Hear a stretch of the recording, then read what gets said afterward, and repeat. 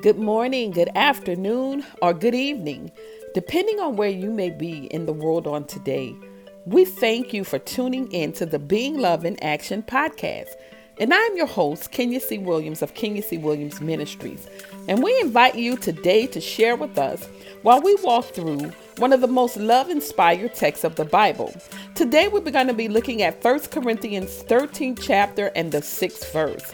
So we encourage you to pull out your journals, fill your coffee and tea cups, sip your water, and listen with an open heart and mind while being inspired, empowered, and even challenged as we share through the gospel of Jesus Christ what it means to being love in action.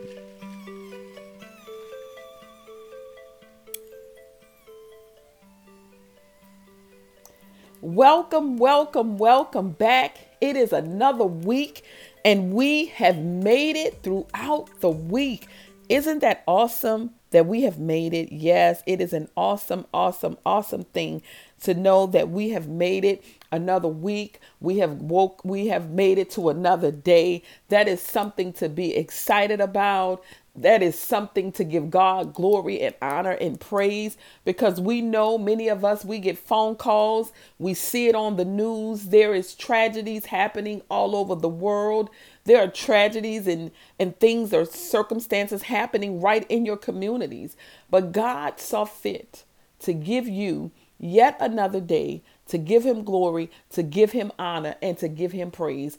I don't know about you, but that is a cause of always a celebration for me. I am so grateful and I am so humbled that God looks upon me day after day, in spite of what I may go through, in spite of what you may go through, and he still allows us yet another day to get it right. Man, that is such the awesome example of the love of the Father that he has for his children.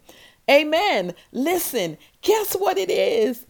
The Being Love in Action podcast, listen, has made it to 6 months. Our 6 month anniversary was on yesterday, Wednesday. So as of today, March the 28th, the Being Love in Action podcast made 6 months. Hallelujah. Yes, 6 months. 6 months. I'm excited about that. As you know, I can't, I say this with all humility and all graciousness, because I am so grateful that God has given this assignment to me. He has allowed me to not only touch the hearts and minds of people who are local within the United States of America, but he has also blessed me through this particular part of my ministry to bless people all over the world. And that is just a testament to the gospel of Jesus Christ. You know, it says before Christ comes back, the gospel would have gone throughout the world. I mean, in every nook and cranny and nation, someone would have had an opportunity to hear the gospel. The question is whether they receive it or whether they reject it. That is something that will totally be up on that person or that country or that location, but it will have gone out. And I want to just give homage and honor those missionaries, people who have been called to preach and teach the gospel all over the world, people who go into remote places that have a heart of the Father and that want to share the gospel, the good news, salvation, with some who call some people primitive, who have no connection to the world in the sense of what we considered the world and all of its vastness and all of its technology. There are people in some places that have no idea of what a telephone is, or what TV is, or what electricity is. And there are missionaries, people who have been called by God to go all over the world to do this. And many have lost their lives as a result of this. And so my prayer today, I want to just give just honor to those men and women and sometimes even children who lives went as who lost their lives as a result of bringing the gospel to places all over the world. So let's always be mindful to keep the families of those who have been affected by the loss of their loved ones for missionaries. You know, we know that the word of God says to be absent with the body is to be present with the Lord. And we know that those who literally lose their lives for the gospel, man, their reward will be outstanding. And so God just laid upon my heart just now, just to let us always be mindful of that, that there are people who are literally, I cannot begin to fathom, some of the things that they have experienced. And I'm here using my podcast, this platform, as a way to get to the masses of people, whoever wants to listen, that God uses. But there are some people who literally geographically relocate to do this work. So let's give those missionaries, mighty men and women of God, honor on today. Amen. Listen, let us get ready to get into this teaching on today. This quick word of encouragement. As you know, we're going to go back. We're talking about in First Corinthians 13th chapter, and we're talking about what is love. Amen. And so the last part of this series, we left out on 1 Corinthians 13 chapter 6a. And we're going to continue. So it's going to be a combination of 6a and 6 verses 6a and b, the entire verse. And it simply says, love does not delight in evil, but rejoices with the truth. And I'm going to insert love because remember, we're talking about love. And when we think about love, we say love is the unselfish act or action that goes against our natural inclinations, but only when we allow Christ to fill our hearts and minds with the power of the Holy Spirit. So love is the action. It is the action of demonstrating the character of Christ in our daily lives. And we're going to look at three things, but we're going to focus mainly on one. We're going to look at the wisdom of love and truth, which is a mindset. And Philippians 2 and 5 says it best. In your relationships with one another, have the same mindset as Christ Jesus.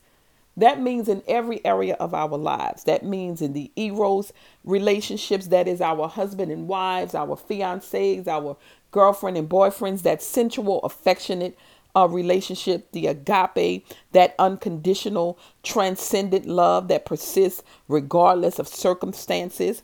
That storge or familiar, that is the love that we have for our parents and our siblings, our children. And then that filial love, that brotherly love. It says in every relationship, we should have a mindset to love, to have love and truth with one another. It is a mindset.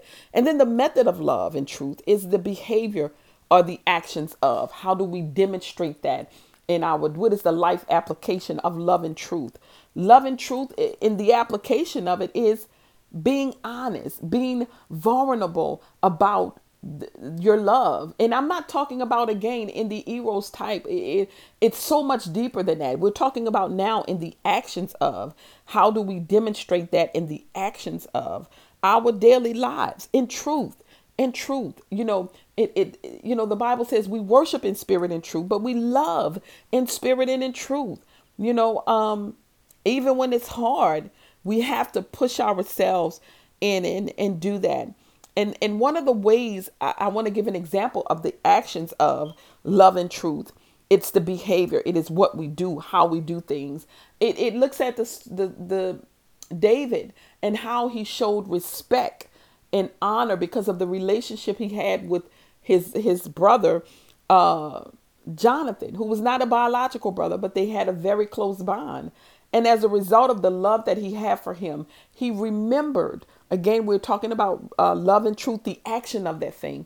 And what he did was when he became king, he reached out to find out if there was still anyone living that was part of the house of Saul. And even though Saul, the dad, tried to kill him every chance he got, he still honored the love and the relationship he had with Jonathan. And as a result, he allowed Mephibosheth to come and not only eat at his table, but to live in the palace. That is the action of love and truth. Because remember, we're talking about what love does. It does not delight in evil, but love rejoices with the truth. The truth is that he loved Jonathan. They had a great friendship and he honored. Truth can also be considered the way that we honor people, the way that we respect people. I believe that everyone is due of respect.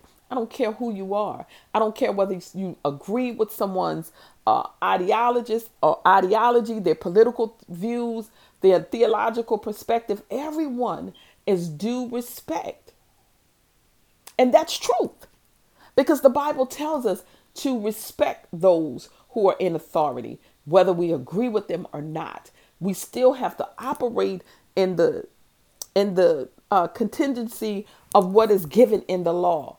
Amen. So that's the method of love and truth. The actions of David toward a direct descendant of the house of Jonathan, and in regardless of how he felt about Saul, the truth of the matter was that his love, again, love and truth, the actions of, he was able to be a blessing, excuse me, to that house. Amen. And what we're going to just look at very quickly is the humility of love and truth. I'm going to talk about now the heart. Our heart and the reflection of Christ and how we look at life and how we deal with the things of life every day. Remember, we're giving life applications of what love, rejoicing in the love of truth. It says that love does not delight in evil, but love rejoices in truth.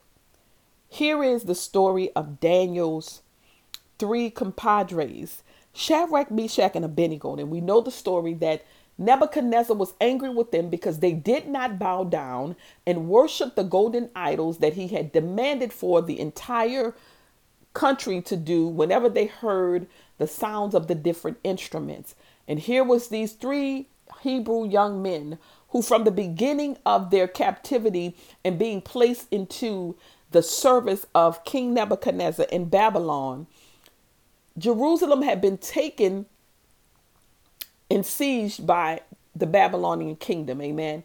And as a result, the king wanted the service of some of the royal family. He wanted the best of the best and the brightest of the brightest. And part of them was Daniel, Shadrach, Meshach, and Abednego, which were their Babylonian names that they were given. They were not their original names, that their Jewish names that they were given. Amen. Daniel was called Belshazzar, and then Hananiah was called Shadrach. Mishael was Meshach, and Azariah was Abednego. So their names became changed when they became part of the Babylonian king's service. Amen. And so as a result, from the very beginning, they did not eat what was considered the choice diet of the people, that anyone that was in the service of the king. The royal, even the royal servants had better choices of food than those who did not, because they were under the king's roof. And so here these young men still held on to their traditional diets. I want you to catch me when I'm talking about this, because the truth of the matter was that even though they were in a different world and part of a new world system, they still hung on to the truth in the God that they served and what was required of them. Remember, we're still in the Old Testament. So there were certain dietary things that they could eat and not eat. Amen. There were certain things that they could do and could not do. So what they did was they stayed true to that thing, even though they were part of a new world order. I need you to hear me this morning. And as a result, when it was time for them to bow down to an image that was not of God, they refused. I want you to understand that we know that the reason that they did not bow down was because in truth, they were believers of God, that I am, the God of Abraham and Isaac. And so therefore they could not bow down to any other God besides the true and living God. But what I want you to understand was that there was the accuser of the brethren. That's what the Bible calls the enemy. He is the accuser of the brethren. He roams to and fro seeking whom he can devour. Day in and day out, the enemy is already plotting to see how he's going to try to destroy your life. He's utilizing his imps. He's utilizing people to do his dirty work. I want you to hear me this morning. But even when he tries to get his minions to do his dirty work, do you understand? The Bible says that there is no weapon that is formed against any of the beloved of God that will prosper. He did say that he never said it would not form. He said it will not prosper. And so what happened was in Daniel 3:12, some of the other officiants who despised these Hebrew boys, because guess what? They were not part of their natural tradition. They did not follow the pagan traditions, but yet God still allowed them to prosper in the new world. They were prospering by staying true to the God that they serve in the new world. This message is for somebody. I want you to know that even though you're in a new place, whether it's a new job, whether it is a new marriage, whether it is a new position as maybe a new parent or a new step parent or whatever the case may be, a new job, a new business venture, understand that regardless of where you are, still remain true to the word of God and who he is in your life. And so here goes these accusers of these young men. They were waiting because they knew, watch this, they knew because of the faithfulness and commitment that these Hebrew boys had showed and demonstrated, not one day, but every day since they had been there. Listen, someone needs to look at your life and know, not because of what you said on the pulpit or in the grocery store or on the in the hair salon. Listen, people need to know, because of the lifestyle that you live it in truth to the God that you serve. They knew in their hearts that these boys would not bow down to the image. And it says that these men, they went to the king and they said to the king, listen, this is chapter 3, Daniel 3:12. It says, Your Majesty, they neither serve your gods nor worship the image of the golden you have set up. My God. And here the king gets angry. He gets livid. And the Bible says, if you continue to read on down, it says that he threw them. He said, put them in the furnace. And it says he made it 3 times hotter than it was supposed to be. It was so hot that the guards at the entrance of the furnace disintegrated. But watch this. He wasn't even inside. They said he opened the door. But I want you to hear this. These young men, because they stood in truth, I'm talking about the humility of love and truth, the heart. They stood in truth. They stood in truth to their love of the Father. And as a result, they were willing to face imminent death. I believe that right now, today, many of us are afraid to even be considered speaking up for the gospel because of what someone will say. They'll say, oh, you don't like this or you don't like that. You're not God. You're not godly because you're judging. No, look at what the word, follow Christ, follow the teachings of Christ in its entirety, not the opinions of man, but the teachings of Christ. These 3 boys were thrown into the furnace.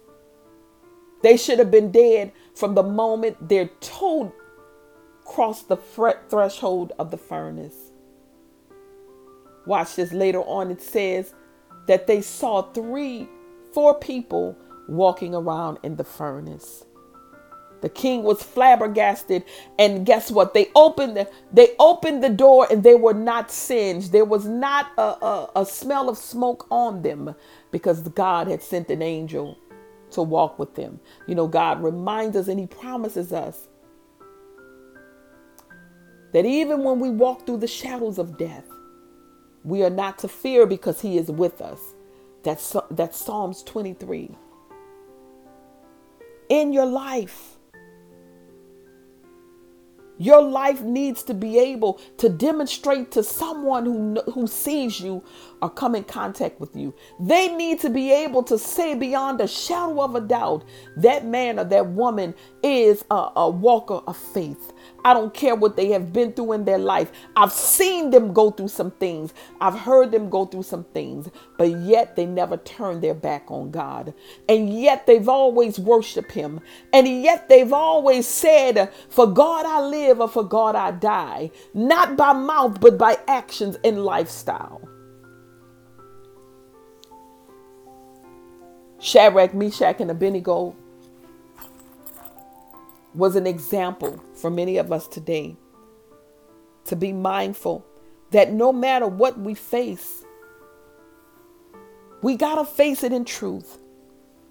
Remember, it says that love rejoices with the truth. See, it was not their selfish love. It was the love that they had for God, the Father, God, the Son, and God, the Holy Spirit. They knew that it would be better to be dead physically and spiritually connected to God than to be alive and humble themselves to an image that was not of God. They knew that they would be breaking a commandment. God said we are not to worship any other gods. And they understood because their hearts were connected to the Father. Isn't it amazing? John 4:24 says, God is a spirit, and they that worship must worship him in spirit and truth. Come on, these young men were not afraid. Do you have the love that rejoices in truth, regardless of the circumstances of your life? Do you have that Shadrach, Meshach, and Abednego type of love in truth, that even when you're facing imminent death or the fiery furnaces of life, that you will step in the furnace and believe that your God can heal you, he can rescue you, he can bring you out. But even if he chooses to leave you in the furnace, that no matter what, for God you live, or for God you will die. I pray that today the message that love rejoices in truth, with the truth, gave you just a little bit clearer understanding of what that means, and how we are to do the life application of love and truth in our daily lives. Maybe you listen and you don't know about Jesus the Christ. You're interested. You say, man, this God sounds like an interesting person. I want to get to know him. Listen, the Bible says that we all are sinners. We all fall short of the glory of God. I am no better than you. You are no better than me. But the difference is I gave my life to Christ. I accepted him as Lord and Savior. I confessed my sins to him. That's all you have to do. And then it says, believe in your heart that Jesus Christ is the Son of God and that he was raised from the dead. You shall be saved. And then I would encourage you to find a local church body that is a body of believers that teach and preach the word of God in its entirety, that you can learn and grow and learn about baptism and all the things that as believers we share and we rejoice in. I pray that as a result of this word, you were blessed. I pray that as a result of this word, you were encouraged. I pray as a result of this word that you are challenged to have the life application of rejoicing with the truth of God, no matter what it may cost you in this world.